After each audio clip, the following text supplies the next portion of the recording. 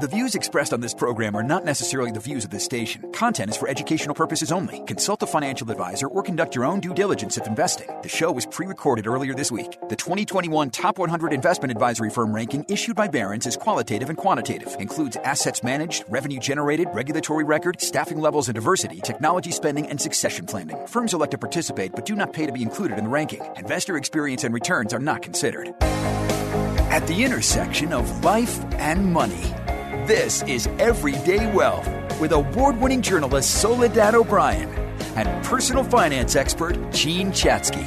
Presented by Edelman Financial Engines, ranked by Barron's as the #1 investment advisor in the country. Now, here's Jean Chatzky and Soledad O'Brien. Hi, everyone. I'm Jean Chatzky. And I'm Soledad O'Brien, and you are listening to Everyday Wealth. So for more than a year, as you all know, we've watched as housing prices have gone through the roof. Get it? Through the roof? Inventory low, and we've seen buyers. My jokes are bad, I know. We've seen buyers going crazy, literally doing insane things, trying to get their offers accepted. It has been a crazy seller's market. But now, interest rates are rising, and we're beginning to hear murmurings of the potential heat of the market cooling just a bit. We're going to chat with Mark Zandi, the chief economist for Moody's Analytics, and we're going to focus on the housing market. And then we're going to jump into home renovations, which I am in the middle of. Here's a fun fact, Jean. The first email I got this morning was, your roof has a leak. It's raining inside your house. So we'll talk about home renovations, costs, and potential tax implications. And because I love all things housing, I'm very excited to jump right into that conversation. Yes, I am excited to hear all about your renovations. As you know, I've been through one myself. In fact, I'm actually out of my house right now. And while I'm Where are away, you, Jean? Tell everybody where you are, Jean. I'm in Hawaii. But better than that, I'm in Hawaii for work. The best way to see Hawaii. And while I'm here, Soledad, the last bit of my home renovation is, fingers crossed, being finished. Like magic. Just poof, they'll get it done. As many of you know, this show is sponsored by Edelman Financial Engines. Each week, we benefit from the expertise of wealth planners and specialists from EFE. This week is no different. Later in the show, we'll be joined by Brian Leslie. He's a wealth planner from Omaha, Nebraska. Look, when it comes to home buying or renovation, not everybody thinks about consulting their financial advisor. But if you're with the right person, they actually can help guide you through every financial decision associated with a big project like this. When to borrow, how much to borrow. If you want to work with someone who will put your interests first, you can give the folks at Edelman Financial Engines a call at 833-PLAN-EFE or just go to planefe.com. So I know I say this every week, but wow, a lot has happened in financial news over the last week. Again, job numbers out, oil production in the news, which I thought was great until we kind of dove down a little deeper into that. So let's walk through for everybody what they need to know on the news front before we jump into our interview with Mark about housing. Well, since you teed up that confusion with oil prices, let's actually start there because I felt the same way as you did. Late last week, OPEC Plus, which is the consortium of the world's largest oil producing countries, announced that it would be adding about 650,000 additional barrels per day in July and August. And all of this, of course, is a move to try to fill the gap created by sanctions on Russia and bring some real relief to households suffering under the weight of high prices at the pump. Gas hit another record last week. It's averaging about $4.71 per gallon.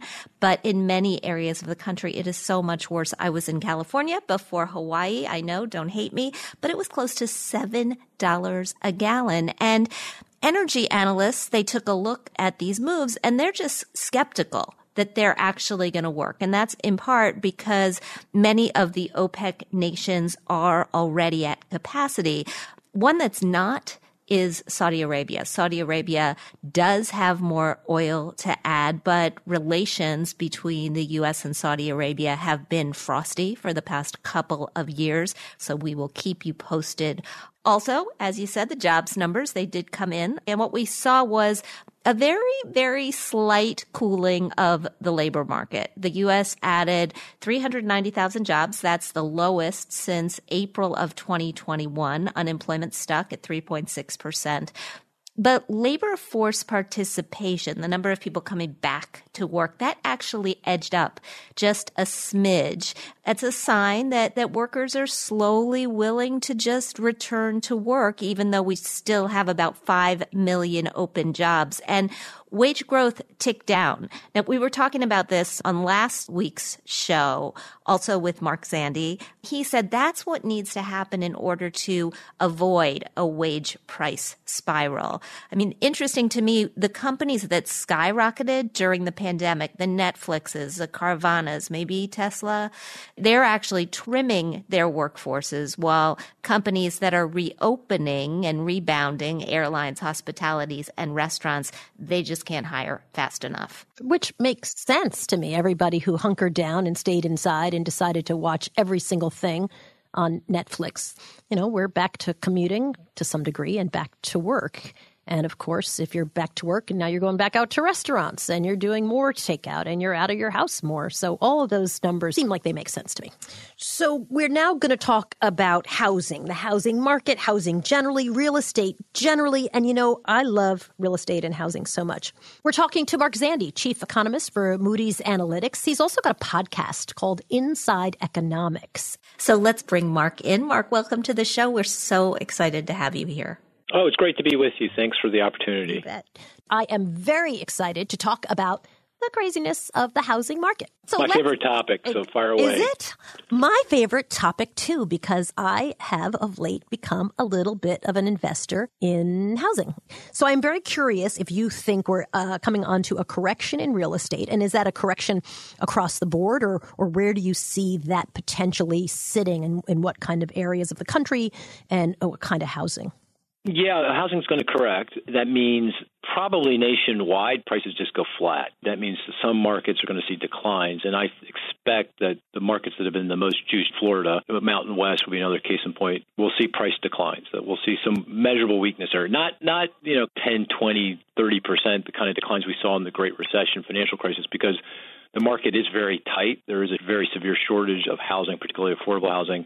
And mortgage lending has been very good. So we're not going to see, a lot of people get into trouble here with defaults and foreclosures. And it's the foreclosure distress sales that really drive down prices. So I'm not talking that. But if you told me, Orlando house prices at some point are down 5-10% from their peak, prices in Boise, that seems to be the poster child for, the juiced up markets, that's down 5, 10, 15% from their peak.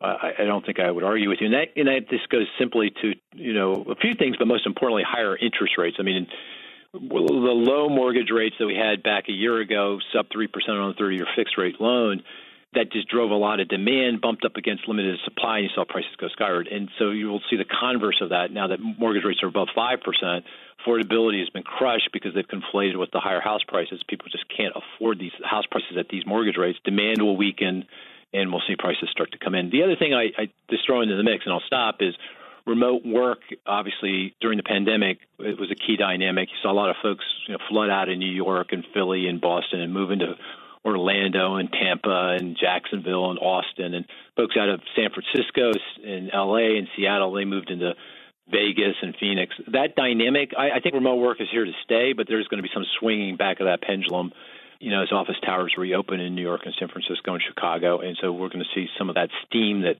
is in those juice markets come out. So, yeah, I think the market is going to correct here. So when do you think those prices are going to come in? Because certainly in West Palm, where we live in the winter, usually it's dead. May comes, April comes, and people are like, it is way too hot, and they leave. But when I'm back there, it's still busy. It's still crowded. People are still booking Airbnbs. That was kind of unheard of a few years ago. So I'm curious about your timeline on that, because I have my PhD in Zillow.com, and I feel like I'm tracking the housing market. Isn't it the best? And I don't see those prices come again in my little tiny corner of the world. Yeah. I don't see that happening yet, although intellectually it feels like it's gotta happen soon. Yeah, well, I have a home in Vero Beach, just up the coast, and I was there camping out during the pandemic winter, and I hear you. A lot of activity. I've never seen Vero like that, and that's a sleepy part of Florida. But it's just starting. The first thing to go is home sales, and you can feel it. You can see it in the data. Home sales are starting to come off. Pending home sales, which lead closings, are down substantively. Applications for getting a mortgage loan to purchase a home are way down. And that'll play out, over the course of the rest of the year. You'll see listings increase, just starting to see that. Time on market will start to increase. We're just starting to see that. And then sellers will finally say, I'm not going to be able to sell at this price, and that's when they'll start cutting. That probably won't be until this time next year. So, it'd take about a year. The other thing I'd say, housing market's clear in a very different way than stock prices, right? A stock market can go down fast because the price you see is the last transaction, right? The last buy and sell that occurred. That can move very rapidly. That doesn't happen in housing markets. I mean, people look at Zillow, they see the highest price they got on Zillow, and that's what they think their home is worth, no matter what's going on. And for them to give up what economists call reservation price, what they think the value of the home is, takes some doing. It takes some time for that to play out. Mm-hmm. But we collect data on actual housing transactions, individual transactions based on deeds, and I can see, like in some of the really juiced markets, I was just looking at data from Utah, like Park City, it's another juiced market. Prices are starting to come in already. Mm. So I think by this time next year, it'll become evident. So Soledad and I had kind of the mirror image experience during the pandemic, Mark. She bought in Florida. I actually sold my suburban home in New York. We were lucky enough to get stuck there for an extra year during the pandemic. And so we were able to sell for 20% over what we would have sold the year before. Bought in Philadelphia, Center City, Philadelphia. And I opened my Philly Mag this month and read a story that says, is this the end of Center City? What does this really mean? You say eventually the office towers will reopen, but what does it mean for these cities that people really did flock to? And do we need to be worried about the future of our downtowns that have come so far? Not just Philadelphia, but, all these cities, Boston and Chicago, the different cities that people have really flocked to because of this desire to be able to live and walk and have their entertainment and their restaurants all in a place you don't necessarily have to drive to. Are you worried like that headline? Yeah, no, I think there's a reality to that. I think these big urban centers, particularly in the Northeast, Chicago on the West Coast, are going to be diminished by the pandemic and remote work. Remote work is a real deal. It's here to stay, and it's a game changer. We can track migration of people based on credit file data, so we get this data every month. And, even through the month of April, you can see significant net outflows of people from places like, particularly New York City. That's really been hemorrhaging people, but to some degree, Philly, Boston, Baltimore, lesser degree, D.C., Chicago, Seattle, San Francisco, L.A. As I said earlier, I think those outflows will abate to some degree as office towers reopen, and some people won't like the new remote lifestyle from wherever they moved, and they'll move back. Now, that's not to say these cities can't grow and do well.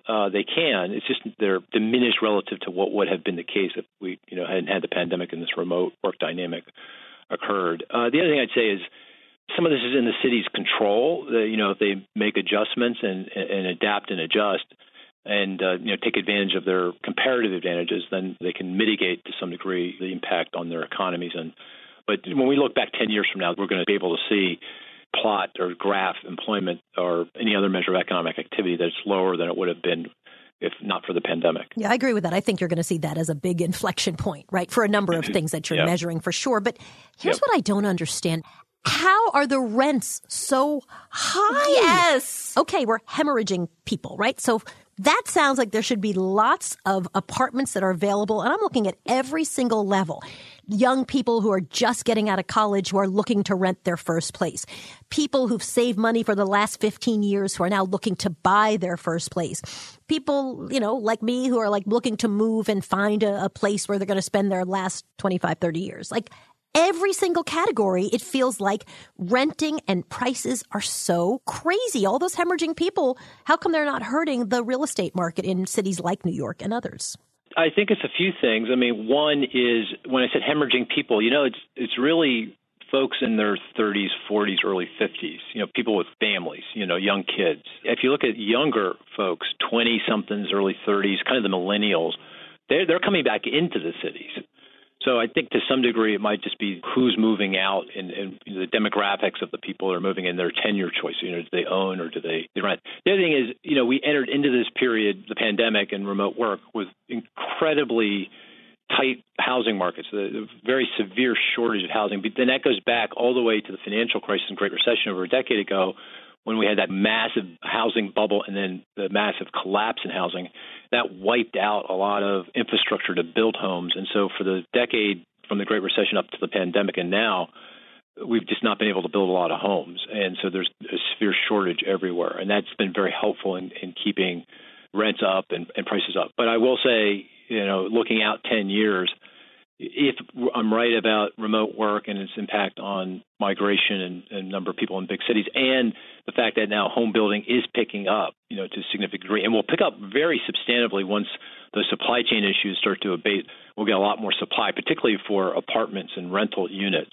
Then we'll see a very different picture play out over the next decade. Do you see any issues with that new construction and this economy? Do you see people under pressure, perhaps bailing on projects that they thought they were going to be able to afford? You mean developers and? No, I mean individuals, actually. People who bought a home thinking, oh, well, I'm going to be able to get this at that 3% mortgage rate. And now I'm looking at, a much more expensive purchase than I actually set out to make. Well, I think for people who bought and they've locked in, they got that 3% fixed mortgage rate, that they're not moving. That's interest rate lock. That's another reason why I'm really nervous about, housing home sales, that they're going to come off, because people, first-time buyers, they get crushed because they just can't afford this interest rate. But existing homeowners, they can't move because if they move, they got to get a mortgage at a higher rate. So, I don't think they're going anywhere fast.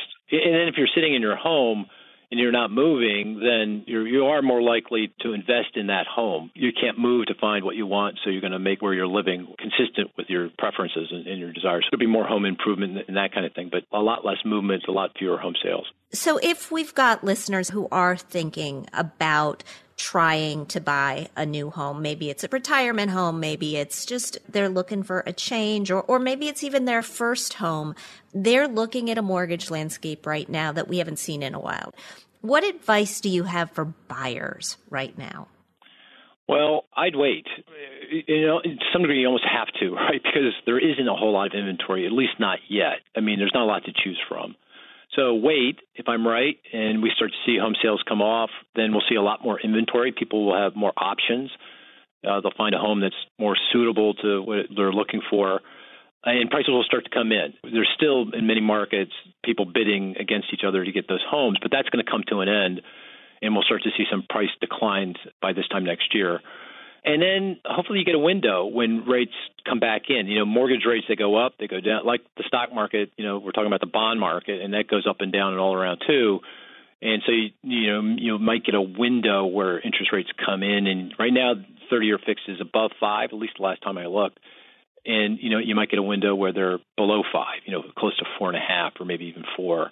And so that would be the time to step in and buy. So I would be patient and continue to look for exactly what you want. Get to know your market really, really well. Get to know the neighborhoods, really understand, the home, what school district, highways, amenities, things that you're looking for, and then be ready. Have your savings ready and your credit score in order, and then you can walk through that window when it opens. For most people, the way they build wealth is through their home. So getting the timing there, if you can, really be a big plus in the long run. I think people sometimes forget that the home is this stored value account that you just, if you continue to pay it off and pay it off and pay it off, you carry it with you through life. Yep. Mark Zandi, thank you so much for a great conversation, for some really great information. We hope you'll come back. Absolutely, and good luck with that Center City home. I think that's a great investment. I think you will do well. And then 8 years from now, you can tell me if I'm right or wrong. I was going to say that. We'll check back in with you in 8 years to see how that investment's paid off. That's Mark Zandi. He's a chief economist for Moody's Analytics and has his own podcast, which is called Inside Economics. Thank you, Mark. Take care now. You too. We have to take a short break right now, but when we come back, we'll be joined by Brian Leslie, a wealth planner for Edelman Financial Engines, and we'll be diving into one of Soledad's other favorite topics, renovations and the potential tax implications. So stay with us.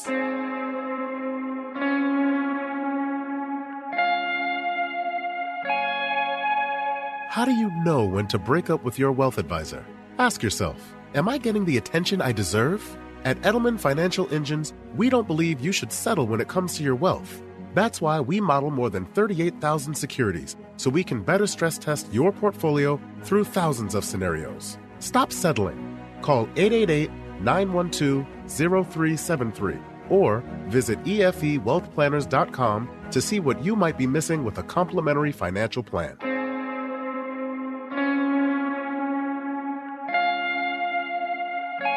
Welcome back, everyone. I'm Jean Chatzky. I am here with Soledad O'Brien, and this week we're diving into the housing market, home renovations, the potential tax implications, which can be really confusing, and sometimes some benefits get left on the table. Every week we are guided by experts from Edelman Financial Engines. If you are interested in talking to a wealth planner about your situation, if you don't want to leave those benefits on the table, just call 833-PLAN-EFE, or you can visit planefe.com. Today, we are joined by Brian Leslie. He is a wealth planner from Omaha, Nebraska. Brian, it's so nice to see you. So, you know, both Soledad and I are in the middle of renovations. Will you make it 3? I am 4 years out of renovation, so I don't want to go back. We talk about it like something that we've survived. We're in the middle. You have gotten out and gotten through. It never really occurred to me to talk to a financial planner before I started my renovations because I thought they'd be straightforward. But everything is much more expensive than I thought it was going to be. Everything is much worse than I thought it would be. So let's talk a little bit about the advice that your clients come to you looking for. Is it just people who want to sell and they want to understand how to get the most out of their homes? Or is it just people like us who are just trying to make our homes good to live in? You know, I'd say a little bit of both, to be quite frank. Probably more of the latter, though. You know, because as you think about doing those renovations, number one, they're not cheap. And not only are they not cheap, do they ever stay on budget? So as clients come to me and they're thinking about making these renovations, so they want to know, quite frankly, if they can afford it. And we just have to go through the numbers and find out, number one, if they have the resources available while also making sure they're not sacrificing anything on their retirement savings. Yeah, that was some of the advice that we got. I mean, we didn't just do a renovation. We sort of created an entirely new apartment during the pandemic. We took 2 units and we put them together and had no walls at one point, or plumbing or electricity or any of that. You know, not the best time in the world to do that, but it's also not the best time in the world right now because of rising interest rates. Renovators are just paying a lot more on the money that they're borrowing in order to get these things done. At hermoney.com, because we, of course, write a lot about whatever's going on in my life, because that's what you get to do when you have a company. We wrote a lot about home renovation, and one of the formulas that we relied on was that every dollar that you put into a house should really yield an additional $1.50-ish in value, whether you're doing it for yourself or whether you're doing it to sell your house in the near future. I think a lot of people put money into their house just to sell it, and that doesn't make sense to me, at least in this market where everything's going at the drop of a hat. I'm with you, Gene. When it comes to my primary house, and if I plan on staying there, it's what do I want, and does it make sense from a cost standpoint, and can it be afforded? So yeah, as far as looking at it from an investment point of view, I don't categorize your primary residence in that investment category. There's a magazine, it's called Remodeling Magazine, and every year they produce this cost versus value report where they tell you this is where you're going to get the money back and this is where you're not. If you want to get your money back, you do kitchens and baths. People know that. Kitchens and baths are where the money is. But you also get a really good return by replacing your garage door. Who knew? I know. That's the first time I've ever heard of that. And I've done a lot of home renovation. Wow. Garage door. Like a lot of money back. A lot of money, like 93% return. A deck addition, vinyl siding replacement. They say a minor kitchen remodel. It's interesting. One of the things in this report that never paid off because you couldn't tell if the next buyer was going to want it or not was a home office. But now I'm wondering, with the shift, with the pandemic, I bet we're going to start to see that as one of those improvements that really does make a difference. And the thing that I'm surprised is not on this list is finishing your basement, because finishing your basement is the best way to get a huge amount of space for not a lot of money. I would wonder also if having a home office that's easily convertible, right? Because you see some home offices that are very home office-y versus it's a bedroom, but it can also be a home office. I think it's very helpful and much more useful to be able to say it's a home office, but you can quickly flip it back to a guest room, et cetera, et cetera. That's really fascinating. All of this stuff is so expensive. And I know one of the things that we actually sat down and talked about with our financial advisor when we were going through this renovation was, where's this money going to come from?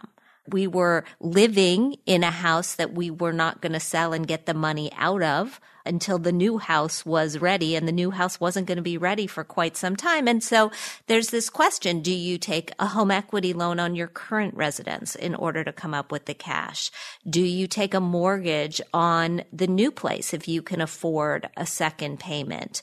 Do you borrow from your portfolio, which, by the way, was what we ended up doing. It was a lot cheaper to do a margin loan on our portfolio than it was even to do a low interest rate home equity loan. So how do you help your clients make these decisions?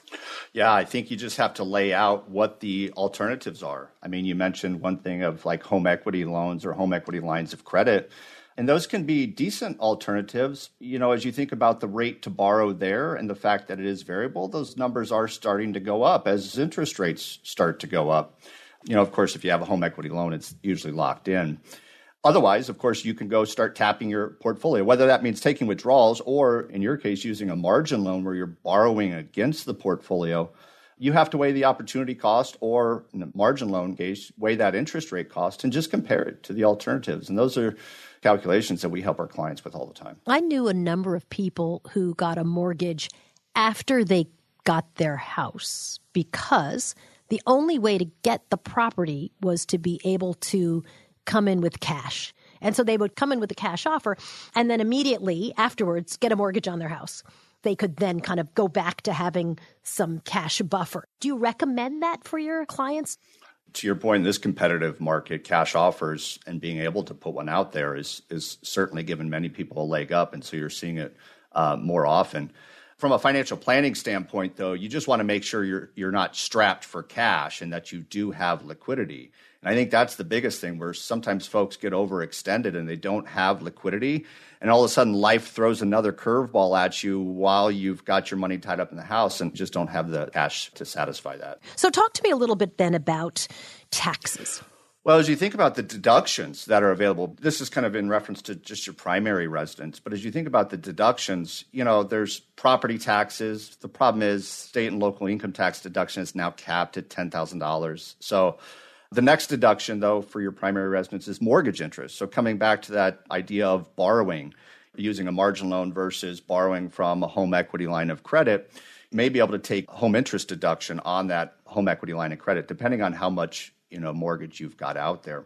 So those are a couple of the primary deductions that are available to you. The other thing that you have to consider is as you're making home renovations, that might change what your basis is. What is that? What is that? What's your basis? Well, your basis is important. It's essentially what you pay for the property. Now, year to year, does your basis really matter from a deduction standpoint? No. However, when you go to sell the property, it makes a huge difference because any gain that you have on that property, which is what you sell it for minus your basis, well, let's say you bought the property for $300,000 and then you make $200,000 of renovations over the years. Now your basis might be adjusted to $500,000. And if you stay in the property for 20 years, who knows? Maybe it's $1 million, $2 million, $3 million when you go to sell it. And, if it's $3 million and your basis is $500,000, that's a $2.5 million gain that you could potentially have to pay taxes on. So, making sure you're tracking your basis for any of these significant renovations over the years can be important. So when we moved out of our house in New York, and we had been there for 16 years, I had a very, very thick file of all the different improvements that we had made to this house over the years. I knew I had overpaid for this house, and I was not really hopeful that I would ever make any money on it, but the pandemic came along. And the way the law works, a single person gets to write off a $250,000 gain on a property. A couple gets to write off a $500,000 gain.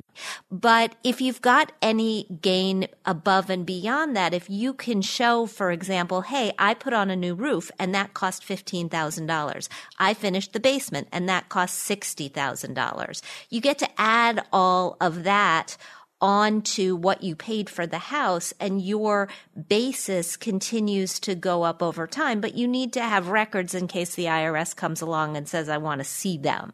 And this is a really big issue. I just wrote a story for AARP about a couple in California where they have been living for 40 years in the same house. They bought it for nothing. It's now worth several $1 million. And they've got an enormous gain. They could end up paying a huge amount in taxes. But if over the years they save records of all of those improvements that they've made, particularly the ones that they've made recently, that will really, really help them. Right, Brian? Yeah, absolutely. But I think we do have to call out the difference between repairs versus improvements. So you mentioned earlier, the roof example. If you repair the corner of your roof, that's not necessarily an improvement. It's not really going to add to your basis. But on the other hand, if you just completely replace the roof, then you bet that does count as an improvement and it will add to your cost basis. Are there instances when someone would want to claim deductions for home improvements on their taxes? I mean, I know there's some environmental things where you actually do get tax benefits. A lot of it's more of credits that you get, for energy efficiency and stuff like that. We just did geothermal and solar. It's been amazing, not a terrible process. So I highly recommend. And yes, we get subsidies, obviously, for doing that. And so it feels very good. How do you capitalize then, Brian, on all those improvements that you've made? On a primary residence, it comes back to the basis, just adding those things and keeping good records, as Jean mentioned. That way, if you should ever get audited, you can show the IRS exactly where you came up with the adjustments to your basis based upon those improvements. But that's the difference, I think, though, between your primary residence versus, say, a rental property, is a lot of these deductions, and whether it's a repair or whether it's an improvement, it makes a big difference as to whether it's your primary residence or whether it's an investment or rental property. And I think you have to differentiate between those two. The whole thing changes when we're talking about an investment property, a property that you buy to Airbnb or to use yourself part of the time and rent out part of the time. We're going to visit all of those considerations on a future show. We're just going to switch gears a little. On this show, we often talk about how important it is to work with a wealth planner. So if somebody is taking us up on this advice and starting to actively look for them, what are the questions they should ask? Well, an important one to start with is the basic question of, are you a fiduciary? Basically, that means, are you working with somebody who puts your interest first? Soledad, when you found your advisor, did you ask that question? I cannot say I knew what a fiduciary was. So, no, I did not ask that question because it wouldn't have crossed my mind. I guess that I thought any wealth planner was someone who would just help you plan. And it sounds to me that a fiduciary Is that a legal assignment of they have to legally make sure that they're putting their client's interest ahead of their own? Is that what that is? Yeah, ahead of their own interests and ahead of their firm's interests. So for me, this started to come up, not with my own advisor, but just the question of commissions and fees. And if you were selling a particular product, are you selling the product that is really best for the client, or are you selling the product that puts the biggest commission in your pocket? I mean, Brian, this is one of those words that just seems to have really bubbled up over the last couple of years. There must be a bad history in this. I always feel like there's a reason that people start talking about why you need a fiduciary. What's the background on this, Brian? There used to be a suitability standard. In other words, when somebody was recommending an investment, they just had to make sure it was suitable for you. Not that it was ultimately, the best option out there, but that it just fit your objectives and your risk profile. Let me give you an example. Maybe you've got investment ABC and you're comparing against investment XYZ. And maybe they're both the same exact investment. Maybe they're mutual funds that hold the exact same holdings, but the only difference is the fees. And let's say that fund XYZ is charging 2 or 3 times the fees that fund ABC is charging. If the advisor thinks that the investment is suitable for you, they can put you into fund XYZ, the one that's costing 2 or 3 times more, simply because it's suitable. But any reasonable consumer would look at those options and say, well, if they're the exact same thing, I want the lower cost. That's where a fiduciary would essentially step in. That fiduciary has that legal obligation to make sure that they're putting your interests ahead of their own. And I think that's a subtlety that a lot of folks didn't realize, because to your earlier point, Soledad, a lot of people just assume the person giving them advice is working in their best interest. But oftentimes that's not the case. I do want to clarify, when somebody's picking the best choice for you, the best investment for you, it doesn't mean that it's necessarily going to be the best performing investment. They could be putting your interests first and doing everything with you in mind, and you could still lose money because the market goes down. Well, that's it. Nobody knows what tomorrow has to bring. So I think it's just looking at the potential options or the alternatives out there and making any decision a reasonable consumer would make. And I should also build on that. It's not just the cost, because as with a lot of things in life, sometimes you pay for what you get. But when you're looking at equal alternatives, and if the cost of one is higher than the other, then you have to really look at that. Now, obviously, a fiduciary is not just going to rubber stamp what somebody who's a client wants, I would assume. How much are you able to push back on your clients? Is that an awkward question? Is that do you? No, I think it's a really good question. I mean, think about the scenario where the markets are falling. It's 2020. It's March. The markets are falling. Your client calls you and they say, "Get me out." That's your fiduciary responsibility to say, I think this is a really bad idea. That's it. A good advisor will tell you what you need to hear, not what you want to hear.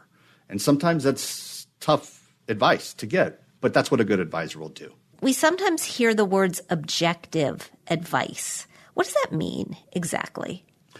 Well, you take a step back in the industry, a lot of advice was given with the idea of selling a product. With the planners at EFE, they don't get compensated differently depending upon the investments that are in your portfolio. Our clients pay us for advice, and that's what they get. We take this responsibility seriously. We're not here just to give you the same investment for everybody that walks in the door. We really have to understand your situation, what you're trying to get accomplished, what your risk tolerance is. And quite frankly, working with a fiduciary like the planners at Edelman Financial Engines, it's the surest way to get that objective, unbiased advice. Thank you so much, Brian. I hope that people who are listening know where they can find a planner who actually is a fiduciary. If they are looking for one, I'm sure that the folks at Edelman Financial Engines would be happy to help. You can find one at planefe.com. You can also pick up the phone and call 833-PLAN-EFE. That's our show for today. If you have a question you'd like us to answer, or maybe a topic that you would like us to discuss, visit us at planefe.com. Go to the Everyday Wealth page. If you missed last week's show, you can download the podcast there or anywhere you get your favorite podcasts. And we would like to thank Mark Zandi and Brian Leslie for being with us, for all the great insights that they have shared. Thanks for listening, everybody. Have a great week. Everyday Wealth with Soledad O'Brien and Jean Chatzky is sponsored by Edelman Financial Engines. Listen in each week to hear fresh and compelling insights and strategies to help you elevate your financial potential. To learn more, visit our website, everydaywealth.com. Find our show wherever you stream your favorite podcast.